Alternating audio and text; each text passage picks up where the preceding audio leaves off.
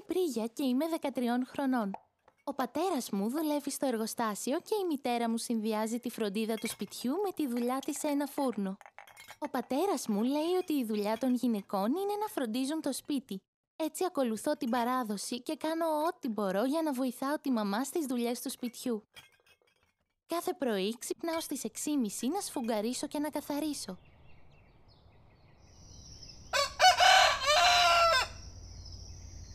Πρία, σήκω μικρή, είναι σχεδόν 7 παρατέταρτο, θα αργήσεις τη δουλειά.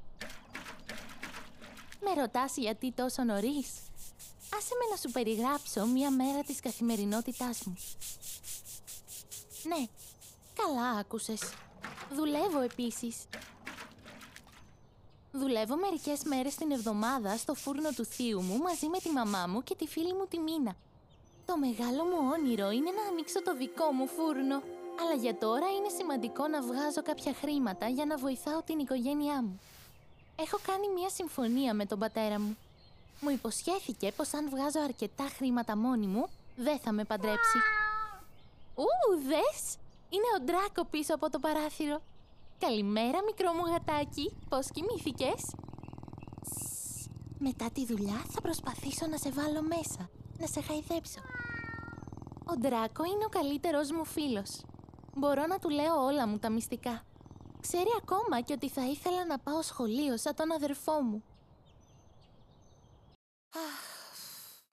Ας ντυθώ για τη δουλειά. Ξέρεις, στην κουλτούρα μου δεν είναι συνηθισμένο τα κορίτσια να πηγαίνουν στο σχολείο. Αλλά γιατί? Δεν καταλαβαίνω γιατί είναι λάθος να πηγαίνουμε σχολείο.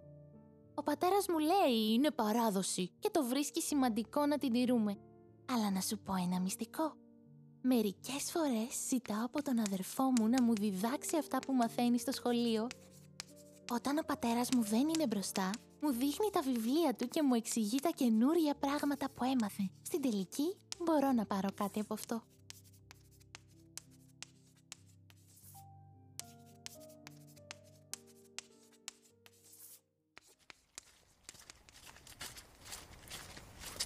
Εντάξει, μάζεψα όλα μου τα πράγματα. Πάμε στο φούρνο.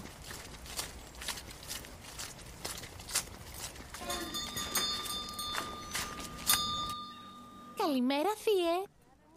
Στο φούρνο, ο θείος μου είναι το μεγάλο αφεντικό και μου δίνει μικρές αποστολές. Μία από αυτές είναι να ψήσω τα μπισκότα. Τα βάζουμε σε μικρά σακουλάκια για την αγορά. Μαζί με τη Μίνα πηγαίνουμε και τα πουλάμε εκεί πέρα. Η Μίνα είναι πολύ τυχερή γιατί οι γονείς της τη στέλνουν στο σχολείο και εκείνη το συνδυάζει μαζί με τη δουλειά εδώ. Νάτι λοιπόν, ώρα να πάμε να πουλήσουμε μπισκότα.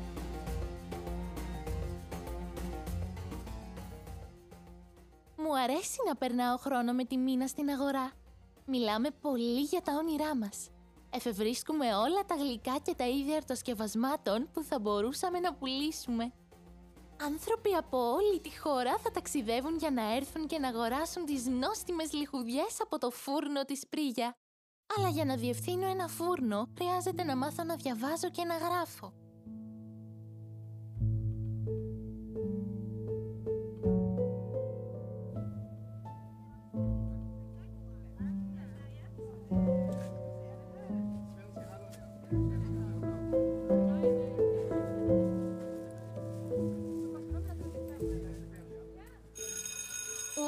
Τελείωσε και το σχολείο. Πρέπει να πάω γρήγορα στο σπίτι να δω αν γύρισε ο αδερφός μου.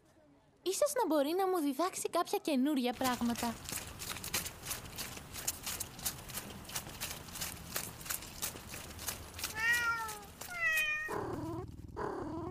Εδώ είσαι, Ντράκο. Άσε με να σε αγκαλιάσω λίγο όσο περιμένω τον αδερφό μου.